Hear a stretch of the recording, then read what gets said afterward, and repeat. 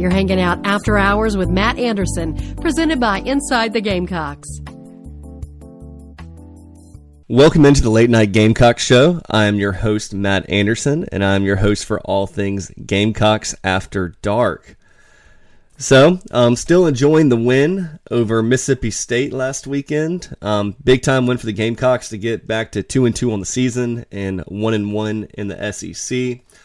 Things don't get any easier this week for South Carolina, as life is in the SEC, with the Gamecocks traveling to Knoxville, Tennessee to face the number 21 ranked Tennessee Volunteers at 7:30 p.m. in Neyland Stadium.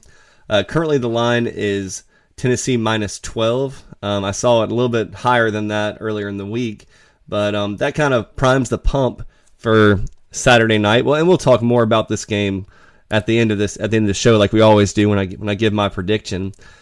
But if you guys want to reach out to me, as always, you can reach me at latenightgamecockshow@gmail.com, or you can find me on the Big Spur message boards under the username Matt Anderson. As always, if you haven't joined the Big Spur yet, I really do feel like you're missing out. A lot of content there, a lot of fans giving their takes, their opinions, their thoughts. You obviously have the experts that are the staff members of the Big Spur who hear pretty much everything there is to know about Gamecock sports, not just football. So I encourage you to do a free trial, see if you like thebigspur.com. I've been a member of the Big Spur for a lot longer than I've been a staff of the Big Spur, and for my money, Big Spur is just absolutely the best in the business.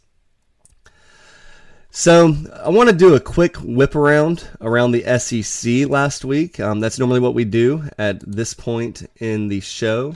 For those of you that missed it, Georgia remained undefeated, beating UAB by a score of 49-21. Interesting enough, the Bulldogs were only winning 7-0 in the first quarter, at the end of the first quarter of this game.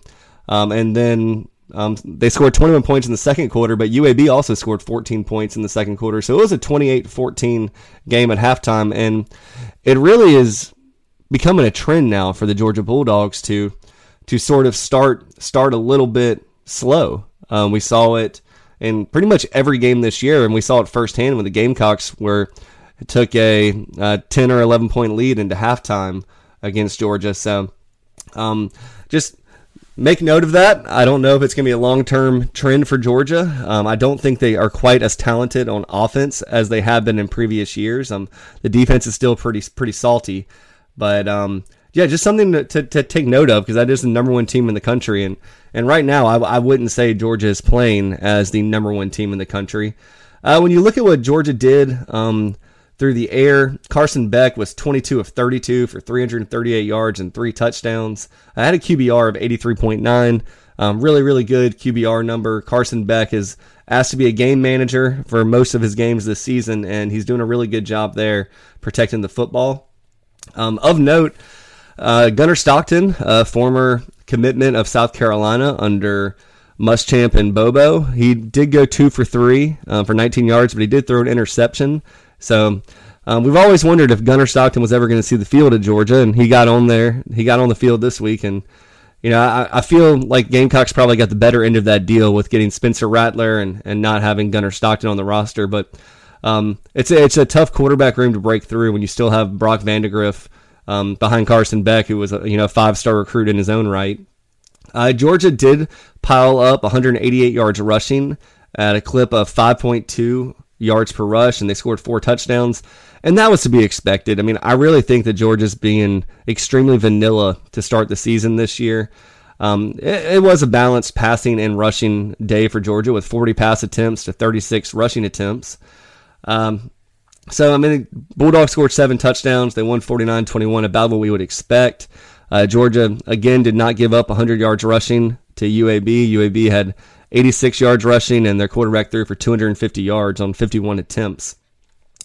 Of note, we talk about that Georgia defense, and they only had 1 sack in this game, and they only had 5 tackles for loss. So I think there are some chinks in the Georgia Bulldog football team this year, and for the SEC is going to need LSU or Alabama to run the table to make sure that the Gamecocks have at least 1 or 2 teams in the college football playoff, because as we know, it's better to have a loss earlier in the season than it is to have a loss later in the season. So Georgia's going to have some tough games ahead of them going forward. And their schedule isn't that crazy, but they do go to Auburn this weekend. They have they play Florida. They finish with 4 teams ranked. 4 of the last 5 games are against ranked opponents. So still think Georgia runs the table. I still think they're the class of the SEC, but just worth noting as we whip around the SEC today.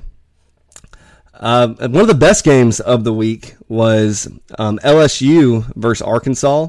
LSU did win the game 34-31, but Arkansas had the lead at halftime, made the game interesting in the fourth quarter. I predicted that game would be a little bit closer than what the line was at 17.5 points, and LSU probably had a little bit of rest on your laurels type game after soundly defeating Mississippi State the weekend before.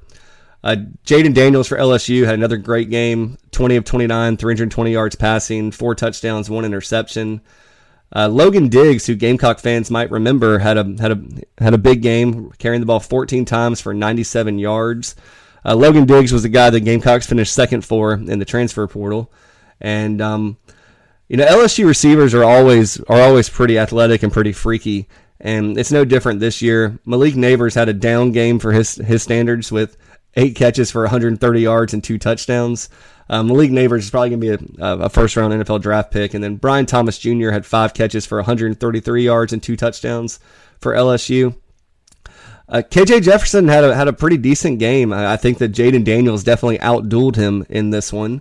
But KJ Jefferson went 21 of 31 for 289 yards, 3 touchdowns, 2 interceptions.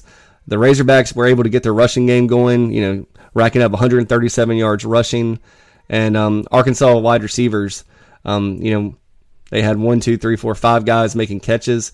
At the end of the day, LSU is just more talented top to bottom than Arkansas. The game was in Baton Rouge, and it was always going to be a tough ask for Arkansas. But it's worth noting, great game. Arkansas and LSU play each other down to the wire, and good for the SEC for LSU to remain a one-loss team right now. Probably what some people thought was the game of the week going into the week last week was kind of what I would consider like kind of a boring game. You had Ole Miss traveling to Alabama. Alabama ended up winning the game 24-10, kind of imposed their will on defense against a tough Ole Miss team that usually has a great offense. We'll stick with Ole Miss to start this out. Jackson Dart was 20 of 35 for 244 yards and an interception. I think we can kind of, peel back the layers on that Heisman conversation I had for Jackson Dart. I really needed to see him do a little bit more than what he did against Alabama, and that was going to be one of those Heisman defining games. Ole Miss, couldn't get anything going running the ball. That's becoming a trend with the Alabama defense. Not many teams are able to really get the run game established. Alabama went back to Jalen Milroe at quarterback and had a pretty solid game. Kind of a game manager in a sense. 17 of 21 for 225 yards, a touchdown, interception. I think the Jackson Dart probably outplayed Jalen Milroe, but I think Alabama's talent and look, if I had been a little bit smarter and stuck to my guns a little bit more, I probably should have considered Alabama to cover that 6.5, 7 point spread that it was at kickoff. Alabama, for all their struggles this year, is still Alabama, and I think that a lot of people need to remember that. And we'll see what Alabama does the rest of the way. It's good for the SEC, like I said, to have 2 one-loss teams that are still highly ranked. Although this year might be a crazy year. I mean, I think you might have to go undefeated to get into the college football playoff this year, as we're still really early in the season. But a lot of teams with 1 loss already that were your top 4, top 5 teams in the country. So pay attention to Ole Miss and Alabama. Ole Miss is by no means out of it going forward, but they had a really tough stretch. Going at Alabama this past week. This week they'll host LSU, and then next week or the following week they'll play Arkansas. So tough stretch here for Ole Miss, and then they also have to go to Georgia later in the year. So Ole Miss has always been a team that you kind of consider, right on the cusp of doing great things, but SEC West is very difficult, and it's tough to break through there. The next game we're going to talk about is our opponent this week. Tennessee dispatched of the UTSA Roadrunners 45-14. UTSA was a great story last year. I think they lost their offensive coordinator. They might have lost a couple other key either coaches or players, but they really were just no match for Tennessee. UTSA is 1-3 on the season. Tennessee, probably had a sour taste in their mouth after the Florida game, and they came out and they did some nice things. I'm just looking at the box score here. Joe Milton was 18-31 for 209 yards, 2 touchdowns, QBR of 86, so a really high number. He was very effective in this game. Rushing the ball, Tennessee piled up over 300 yards rushing to a clip of 9.2 yards per rush. I've said this for a while, and I do think that Tennessee is going to have to be a team this year that really leans into their running game. And, right now Tennessee hasn't played the toughest schedule in the country, so far at least. I mean, they played Virginia, 2 no-names, and then Florida. And their only test of the season was Florida, which they really didn't really show me much in that game. I think it's a transition year for Tennessee. Tennessee still has yet to have a wide receiver total 100 yards receiving either for them or against them this season. So it's just an interesting statistic to be 4 games through the season and kind of see those numbers there. So Tennessee did lose a fumble. They put the ball on the ground twice, losing 1. Tennessee defense, they tend to feast against teams that are inferior to them, and they did have 4 sacks and 7 tackles for loss. So we'll see. We'll talk more about Tennessee here in a little bit, but they got their win over the UTSA Roadrunners to get to 3-1 on the season. Another kind of dull game. Florida defeated Charlotte 22-7. Florida was up 16-7 at halftime, and then only managed 2 field goals the rest of the way. Charlotte is not a good football team. I think that, as we talk about Florida and Tennessee, and both of them are ranked right now, you kind of got to say, okay, are they really top 25 caliber teams, or are they just benefiting from, Florida did play a tough Utah game to open the season. That was their 1 loss of the year. But I think Tennessee and Florida are really close to each other, despite the score last week with the Gators winning. Graham Mertz is still being incredibly efficient. It's really interesting to look at this, but he was 20 of 23 for 259 yards and a touchdown, but he had a QBR of 53.7. So as we talk about, 50 is the kind of the baseline for QBR, and he was just a little bit above baseline. So 20 of 23. I don't know how QBR is tabulated, but definitely not a strong game from that standpoint, that metric. Florida did have 136 yards on the ground, but only averaged 3.8 yards per carry. Florida had 1 receiver go over 100 yards in Ricky Pearsall. I think Florida's just a okay team. Graham Mertz did, despite not having an interception, he did put the ball on the ground, and that was a fumble lost. Florida lost 2 fumbles in the game. Florida's defense was able to manage 4 sacks and 6 tackles for loss against Charlotte. I don't know what to make of Florida, and we've had this conversation a couple times now. I don't think they're very good. I think that they're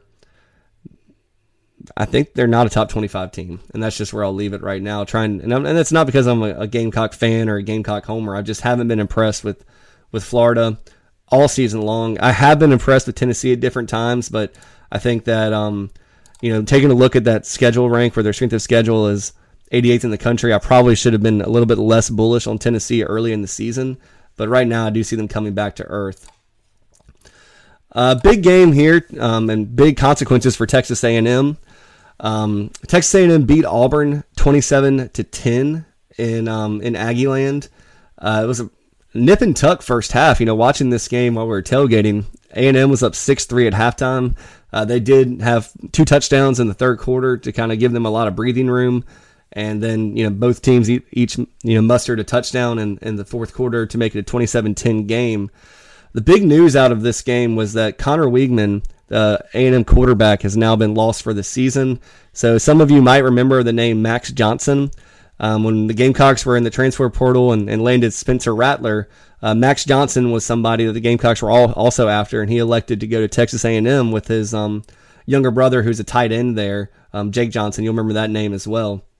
But Max looked pretty good. 7 of 11, 123 yards passing, 2 touchdowns, a QBR of 96.2. Really strong number there.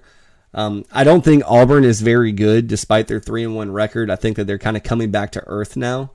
So I'm not going to take too much away from Max Johnson's performance. I think the Auburn defense is pretty bad, just to be frank with you guys. A&M managed over 200 yards rushing on the ground. I still think A&M is pretty good despite their loss to Miami, and maybe that's me saying that Miami is a little bit better than I thought. I don't know if the Aggies should be ranked right now, just after that Miami game, but I'd put Texas A&M in that same bucket as Tennessee and Florida. Just good teams, and the Gamecocks will see all of them this season. And for right now, I think that all those games are coin flip games, despite what the lines might say when the betting odds come out. A&M receiving, they had 1, 2, 3, 4, 5, 6, 7, 8 players that or 7 players that caught a pass. Looking at Auburn, their quarterback play was abysmal in this game. They actually had 3 quarterbacks or 3 players attempt passes. The starter Peyton Thornton went 6 of 12 for 44 yards. Holden Greenier came in. He went 2 of 7 for 8 yards, and Robbie Ashford went 1 for 4 yards. Just what a terrible performance passing the ball. And A&M, has a lot of talent on defense, but there's absolutely no excuse for Auburn not managing at least 100 yards, 150 yards passing against Texas A&M. Auburn did run the ball for 144 yards on 41 carries, 3.5 yards per carry. Looking at the defenses here, Auburn had 2 sacks and 4 tackles for loss. And the big thing here was the A&M defense. They were just all over Auburn with 7 sacks and 15 tackles for loss. That's truly absurd numbers from the Texas A&M Aggies. So we'll see what happens with A&M with Max Johnson. He looked really good against Auburn, but he was second on the depth chart for a reason, and maybe he comes back to earth a little bit. We'll see. In a game that kind of goes as expected every year now, Kentucky and Vanderbilt. I can remember years ago when this game seemed pretty competitive. Kentucky is just in a different class than Vanderbilt now. They've kind of gotten to that, I'd say, kind of third tier of the SEC, maybe, going up to the second tier every couple of years. But Kentucky put it on Vanderbilt. They were up 21-0 at the end of the first quarter, 24-10 at halftime, and then scored 21 more points in the second half to get a 45-28 victory. This game was at Vanderbilt. Devin Leary still kind of looks kind of dreadful for me at quarterback for Kentucky. 15 of 29 passing, 205 yards in the air, 1 touchdown, 2 interceptions, a QBR of 28.4. Kentucky's still gonna pound the rock on the ground. 31 carries for 160 yards, 3 touchdowns. Looking at the wide receivers for Kentucky, they had one guy go over 100 yards, long of 55. So, Kentucky, continued to be Kentucky. They only had 1 sack and 2 tackles for loss against Vanderbilt. I feel bad for A.J. Swan at Vandy. I think that he's having, a pretty tough year. I don't think he really has the weapons around him. I think he's somewhat of a decent quarterback, but he's really coming back to earth now. 16 of 40 for 189 yards, 3 interceptions on the day, no touchdowns. Vanderbilt really could not get the ground game running effectively. I mean, they did average 3.6 yards per carry, 97 yards on the ground, but when your quarterback's 16 of 40, 97 yards on the ground ain't going to do it for you. I'm looking at Vanderbilt's defense. They did get a sack and 3 tackles for loss. So we're almost done with this whip around the conference. The last game to talk about is Missouri, who defeated Memphis 34-27. I thought this was going to be kind of a sneaky game. Missouri is kind of coming off a big win against the top 15 at the time Kansas State team. Missouri, to me, is just still Missouri. They're still solid. I think they're ranked right now, or if they're not ranked, they're getting votes. But Brady Cook again, 18 of 25, 341 yards in the air, 2 touchdowns, 90.4 QBR. Really had a good game. Missouri had over 200 yards rushing, 340 yards passing. You look at it, Memphis had a 10-7 lead in the first quarter. Ended up being 17-10 Missouri at halftime. And that was the difference in the game as they traded touchdowns and field goals the rest of the game for Missouri to win by 7. So, that's your whip around there. As we look at the SEC standings right now, we'll start in the SEC East. The Georgia Bulldogs are 1-0 in conference, 4-0 on the season, ranked number 1 in the country. Kentucky's 1-0 in the SEC, 4-0 in the season, not ranked in the national polls. Florida, 1-0 in conference, 3-1 on the season. They're ranked 22nd in the country. South Carolina is 1-1 in conference, 2-2 on the season. Missouri has not played a conference game yet. Really interested to see what happens when they start playing conference games. Kansas State's a good team and Memphis is a pretty good team, but not the quality of competition that a lot of other teams around the country have played. Tennessee ranked 21st in the country, 0-1 in the SEC, 3-1 on the season. Vanderbilt 2-3 on the season, 0-1 in conference play. Get over to the SEC West, and it looks really interesting. LSU's 2-0 in the conference, 3-1 on the season, ranked 13th in the country. Alabama 1-0 in conference, 3-1 on the season, ranked 12th in the country. A&M 3-1 on the season, 1-0 in the SEC. Auburn 0-1 in the conference, 3-1 overall. Ole Miss dropped to number 20 in the polls. They're winless in conference at 0-1, and they're 3-1 on the season. Arkansas is 2-2 on the season, and obviously lost to LSU like we talked about earlier. And then Mississippi State is 0-2 in conference and 2-2 on the season. So you look at the week ahead. A lot of good games in the SEC this week. I think that a lot of games that will kind of tell us a little bit about the SEC going forward. Once you get past the first third of the regular season, you really get into the meat of the schedule and you see what these teams really are. Obviously, we'll talk about our South Carolina Gamecocks at the end of the show, but they will play at Tennessee at 7:30, and that game's on SEC Network. At noon, you can check out Florida at Kentucky on ESPN. Kentucky is a 1-point favorite in that game. Also at 12 o'clock on SEC Network, Texas A&M travels to Arkansas. Texas A&M is a 6-point favorite in that game. At 3:30, you have Georgia traveling to Auburn. Georgia is a minus 14.5-point favorite. Looking at that game, just me, I think that the line's a little bit low, but this is Georgia's first road test of the season. And pardon me, I got to blow my nose for a second. Gosh, my entire family has this this kind of fall cold running through our family. My poor wife has no voice right now, and that was me a week ago, so I do feel for her. If you guys are having this sickness, man, let me know what y'all are doing about it. We're doing, hot salt water, gargling it. We're doing everything we can, blowing our nose, taking medicine. It's just running through us. But, yeah, back to that Georgia-Auburn game. I don't think Auburn's very good. Auburn will definitely be up to play Georgia. Georgia, if they continue to start slow, maybe that line's correct. But I think Georgia's really going to start turning it on in SEC play. They have to maintain their number one national ranking. At 4 o'clock, you have number 23 Missouri at Vanderbilt. Missouri is a 13.5-point favorite. So that'll be a good game to watch at 4 o'clock, while you're getting ready for the Gamecock game. Maybe if you have YouTube TV, you can kind of split those games up, watch Georgia and Auburn and Missouri and Vanderbilt. 6 o'clock is probably the premier game in the conference this week. At 6 p.m. on ESPN, you'll be able to watch LSU at Ole Miss. The line is LSU minus 2.5. Wow. That might be a game I give a prediction on later when I do my betting picks at the very end of the show. But a big test for Ole Miss. Are they going to lose 2 games in a row? LSU going to stay in the national title hunt?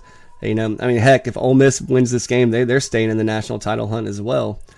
At 9 p.m., you have Alabama at Mississippi State. Alabama is favored by 14.5. That game's at 9 o'clock on ESPN.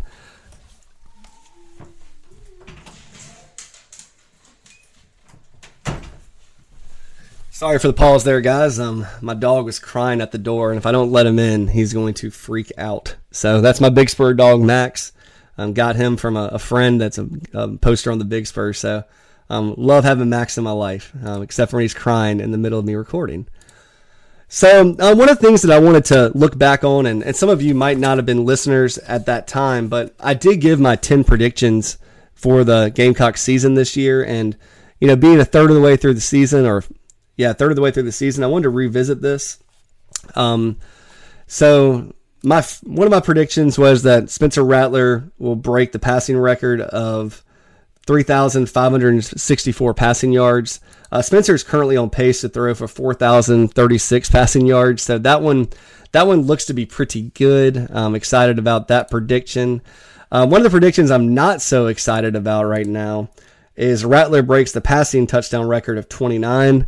Right now, Rattler is on pace for 22, 23 passing touchdowns. The Gamecocks have, just been in situations where they've gotten down inside the opponent's 5-yard line and got a lot of rushing yards that way. So, and I don't know if that one's going to come to fruition. I want to pull the numbers up here. If you look, I also said that the Gamecocks would score a touchdown or field goal on over 55% of their games this year on their first possession. So I need to pull up the play-by-play. I know that the Gamecocks scored. So the Gamecocks scored a touchdown against Mississippi State last week. We all remember that. Did South Carolina scored a touchdown against Georgia to start the game. So that's at least 50% right now. Against Furman, South Carolina missed a field goal, so they did not. And against North Carolina, the Gamecocks punted. So one of these things is pretty cool for me is just looking back at this stuff. South Carolina has scored a touchdown on the first time they've gotten the ball to start a game this season. So that's a good one, and I think that's a big key. We talk about that on this show. The first 2 possessions of a game, maybe 3, for both teams on offense should be relatively scripted. You heard Dowell Loggins talk about that on his press conference this past week, where he said, you're usually kind of scripting out your first couple possessions starting around the 25-yard line. And this past week, obviously, against Mississippi State, the Gamecocks started inside their own 5. So, the play sheet kind of goes out the window there and what you were trying to script. But if the Gamecocks can score points on their first possession of each game, whether it be a field goal or a touchdown, it's really going to set the Gamecocks up for long-term success each and every game. My other prediction here was the Gamecocks would have 2 All-Americans, whether that be first through third team. Right now, I don't think there's any doubt that Xavier Legette would be an All-American so far this season.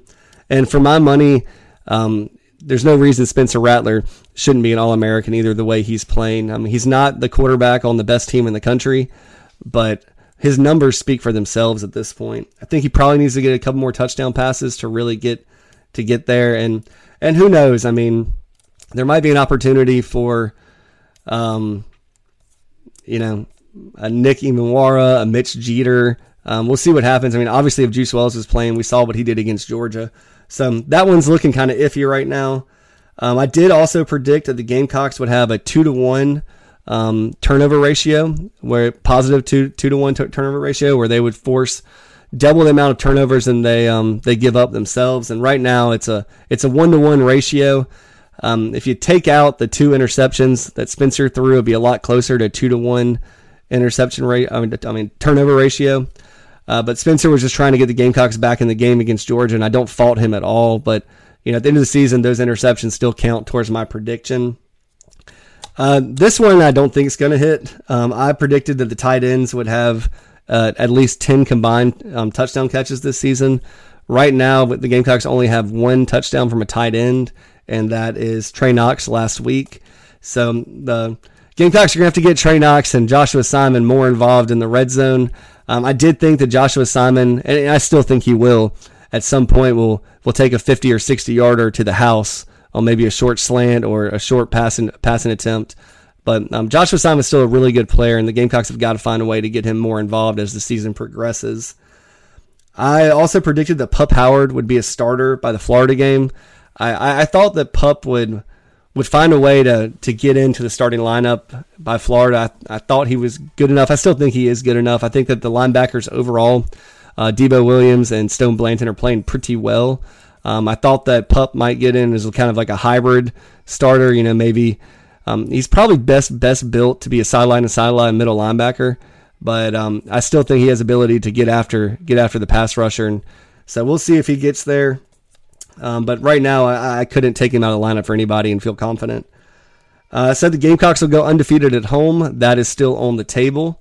I think that one still might come to fruition. I don't see anybody left on the schedule that I think the Gamecocks will be massive underdogs to at home. So the Gamecocks can go undefeated at home. That would be huge for just the atmosphere at Williams-Brice, game in, game out, with what they show the fans and what they show the team and the coaches and the recruits. That would be massive. I predicted that South Carolina would win 9+ games. Obviously, that's a bit of a tall task now with only 8 games left in the regular season and hopefully a bowl game. So the Gamecocks would have to go 7-2 over the rest of the season with the bowl game, or 7-1 without the bowl game. I still think that's on the table. Like I said earlier, we talked about the Tennessees, the Floridas, the A&Ms, the Kentuckys of the world, Vanderbilt, Jacksonville State, Clemson. Obviously, the Gamecocks have an opportunity to still get to 9 wins. You kind of look at what the team has done so far and how they've kind of matured a little bit on the offensive line with getting Tree in there, getting Trevon Bow more involved on the offensive line, and you've seen the results. I think Mario Anderson getting going in the running game will really help the Gamecocks keep them more balanced, and I don't think that that's a crazy take right now. I really don't. You're talking about 7 more wins with a bowl game. That can definitely happen for the Gamecocks. My last prediction was that the Gamecocks would beat North Carolina. So I'm not going to be perfect this year on my predictions, and that's definitely one that the best I can get is a 90 right now, a 90 out of 100 if you're grading me on this quiz. So those are my predictions. We'll look at those again after week 8 and see where we're at. Obviously, we'll know if Pup Howard's a starter by the Florida game by then. Hopefully that turnover ratio improves and the Gamecocks can start forcing more turnovers without putting the ball on the ground or into the opponent's arms themselves.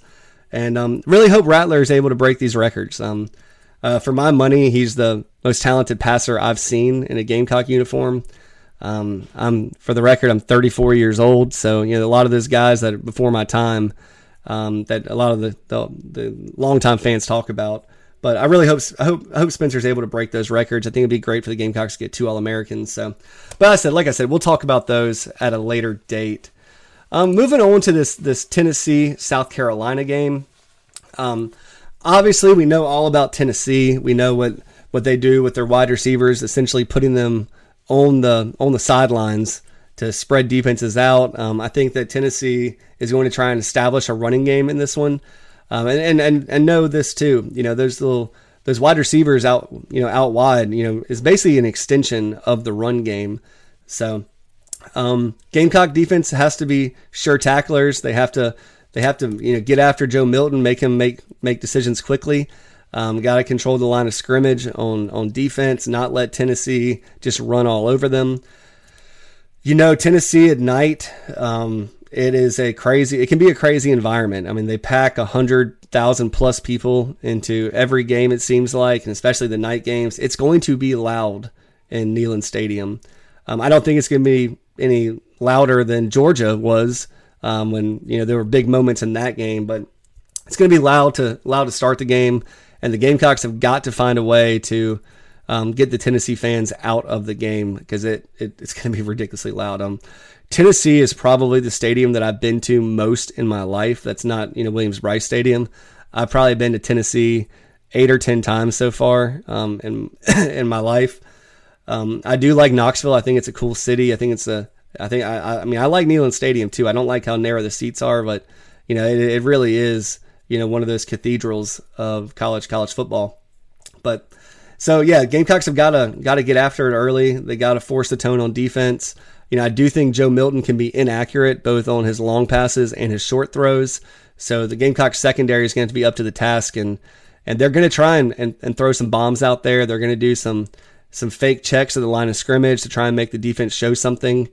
It's a really quirky offense that Tennessee runs, but I just don't think Joe Milton is Hendon Hooker when it comes to that. Hendon Hooker was just extremely accurate on essentially every pass. But, we saw what Gamecocks did in Williams-Brice last year. I think that the passing game is a million times better than it was even, especially leading into that Tennessee game last year. And South Carolina put 63 or whatever it was on Tennessee last year in Williams-Brice Stadium. Nothing scares me about the Tennessee defense outside of them feasting on inferior opponents with their defensive line and their linebackers and forcing tackles for loss and sacks. The offensive line is going to have to stand up to Tennessee this weekend. Obviously, South Carolina has played a tougher schedule thus far. South Carolina's played the number 3 schedule in the country versus the third time I mentioned the 88th most difficult schedule in the country for Tennessee. So, looking at some of these statistics, Tennessee does average 35 points a game. The Gamecocks average 28.8 points per game. Total touchdowns, Gamecocks have 16, Tennessee has 18. You look at third down percentage. The Gamecocks have a third down completion percentage or first down percentage on third downs of 41.8. Tennessee is at 40%. South Carolina is 3 of 8 on fourth downs. Tennessee is 2 of 7. Passing, South Carolina has 1,360 net passing yards. Tennessee has 936. South Carolina is averaging 9.8 yards per pass attempt. Tennessee is averaging, let me pull that up, 7 yards per passing attempt. Gamecocks have thrown 2 interceptions. Tennessee only 1. That is one thing I will say about Joe Milton. He does not turn the ball over. He's only thrown 1 interception as a Tennessee Volunteer. Gamecocks have been sacked 17 times for a loss of 105 yards, and Tennessee's only been sacked 5 times for a loss of 31 yards. So, you look at keys to this game, and keeping Spencer clean, giving him a pocket, is going to be a huge task because the Gamecock defense hasn't really shown, except for a couple bright spots against Georgia and Mississippi State, a penchant for getting behind the line of scrimmage and really making the quarterback make some tough decisions. Tennessee's averaging 6.2 yards per rushing attempt. Gamecocks are averaging 2.3. Spencer has unlocked his legs here a little bit lately, and I think that that's going to be necessary against Tennessee. If there is pressure, he's got to make a quick decision to tuck that ball and run towards green grass, and Spencer talked about that in his press conference this week as well. So I do like the opportunity for South Carolina to kind of catch Tennessee sleeping. If Tennessee just watches, the North Carolina film, some of the Furman film. I mean, if they watch the Gamecocks film, I think the Gamecocks are better than what they put on film this year. I guess that's what I'm trying to say, and I'm not doing it very eloquently. But the Gamecocks, I do feel, are better than what they've shown on film this year. Special teams is going to be a big part of this game. As Pete Limbo said, Tennessee has a rugby-style kicker. I believe that he is from Australia. And Pete Limbo said that there's been a lot of Australian punters that the Gamecocks have faced so far this year. But the interesting thing about this punter is that he actually will run right or left to punt the ball. So Gamecocks have got to be observant of that. I mean, I don't know if they're going to pull a fake or anything like that on a running punt, but it does change the how you receive the punt, and it can kind of mess with the folks on punt return team and the guys going after the punter. But I kind of feel confident that the Gamecocks are going to do something special on special teams this week. I don't know if it's going to be a blocked punt. I don't know if it's going to be a kickoff return for a touchdown. I know that inside the Gamecocks locker room and in the coach's office, they feel like they've had a couple opportunities so far that if one thing had been a little bit different, they could have returned a kick for a touchdown or blocked a punt, maybe block a field goal. So, looking for special teams to be special this week. Tennessee's going to play fast. We know that. And that can be a blessing or a curse for an opposing team. I mean, if you can get Tennessee out of rhythm, you can start getting after Joe Milton, and he can be erratic on some passes, then you can get your offense back on the field pretty quickly. I do hope if the Gamecocks do win the coin flip that again they defer to the second half. I think that there's just, when there's 100,000 people in the stadium and you get stopped on third down, that just creates a groundswell of emotion and support and momentum for the other teams. So regardless if Tennessee scores first, if they get the ball, whether it be a touchdown or a field goal, I think it sets the Gamecocks up better to receive the ball to start the second half. And then the offense kind of knows what they have to do based on what Tennessee did to start the game. So I'm crossing my fingers. I'm praying to the Lord above that the Gamecocks have the ability to receive the ball to start the second half. I know that there's been a lot of talk about a revenge game for Tennessee. And I've played enough sports in my life to know that when you get geared up in that kind of manner for a revenge game, it can lead to high emotions. It can lead to mistakes. I do trust Josh Heupel when he says that this is just the next game.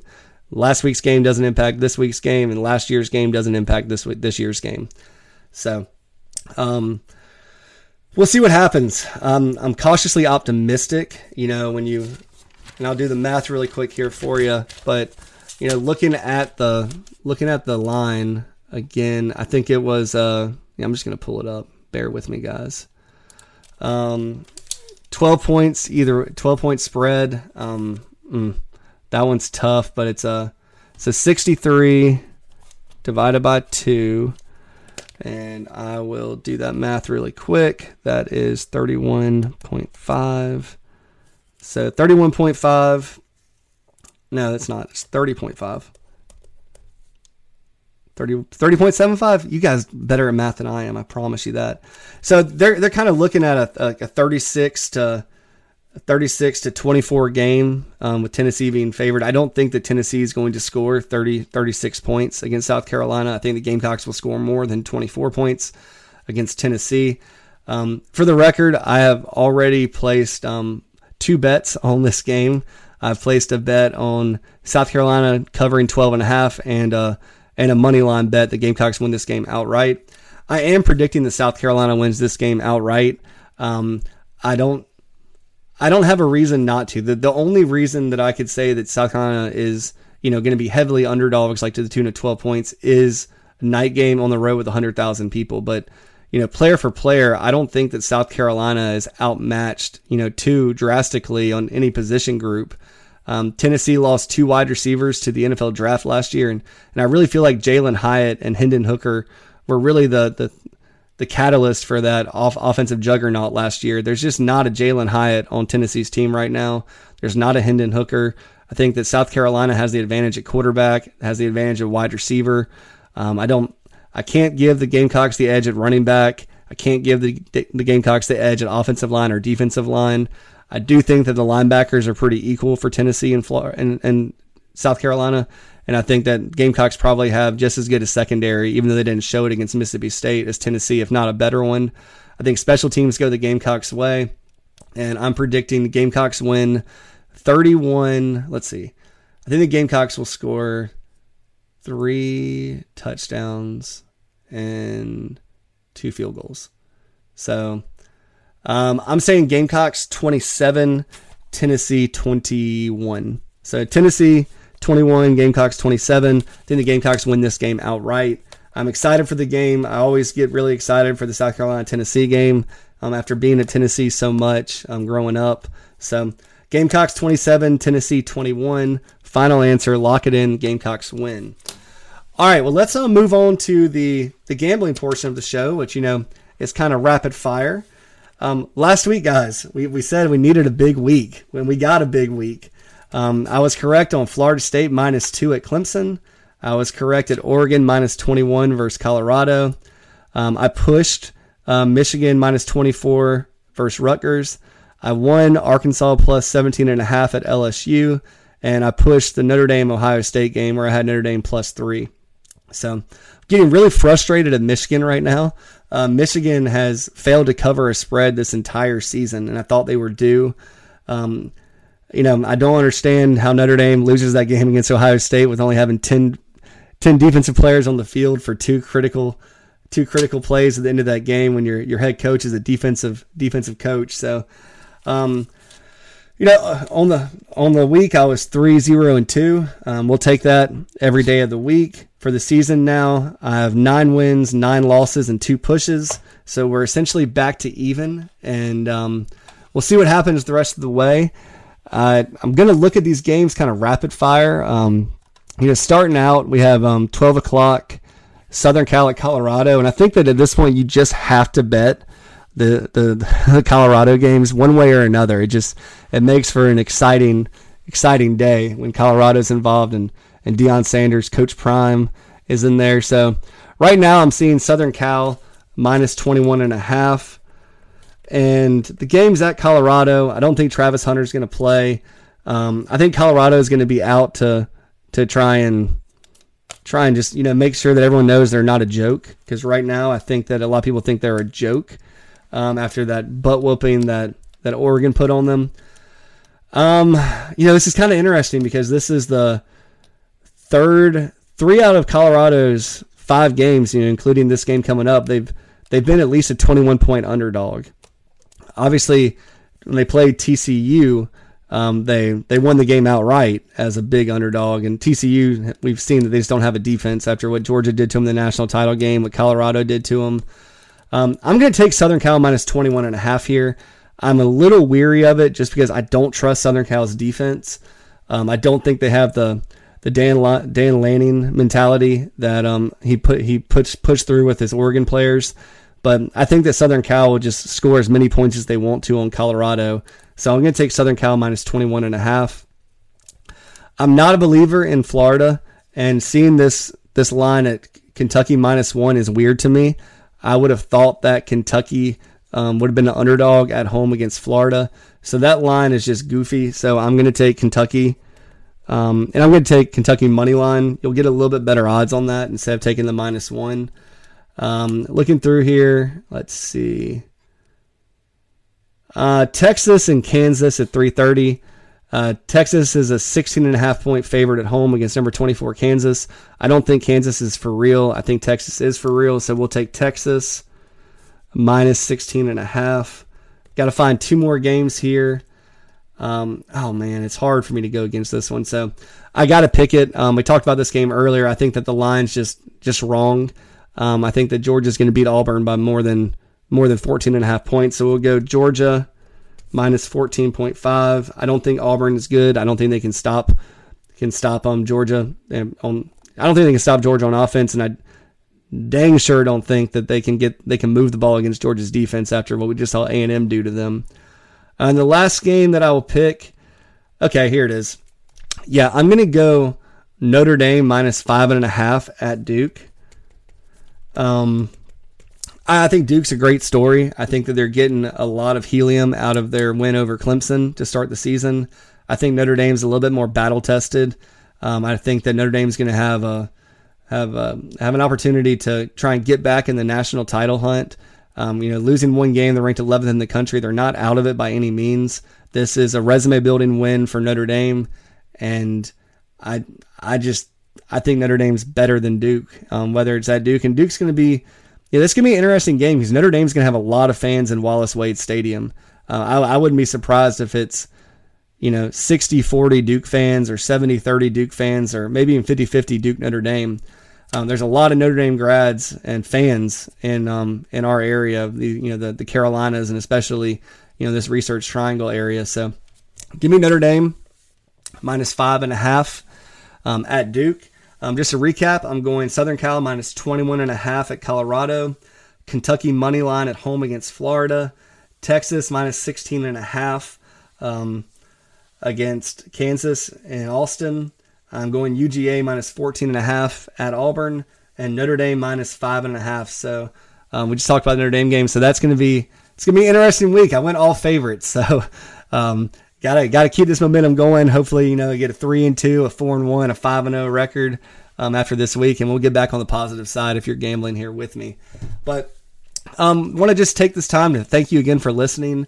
I really do appreciate you giving me the most valuable thing you have, which is your time. At the end of the day, you can always catch me on latenightgamecockshow@gmail.com, or you can get in touch with me on the Big Spur under the username Matt Anderson. On top of that, don't forget that we have live Monday shows on YouTube. This past week, we had to move it back to Tuesday with some scheduling conflicts, but we'll be back Monday at 9 p.m. on YouTube. It's fun to interact with you all through the chat box, and had a lot of activity on the chat box this past week, so that was a lot of fun. But I will see y'all then. Hopefully we're celebrating a big Gamecock win. We're shouting cocky top from the rafters, and we'll have a lot to celebrate going into a bye week. So everybody enjoy the rest of your weekend. Go Cox, and we will talk on Monday.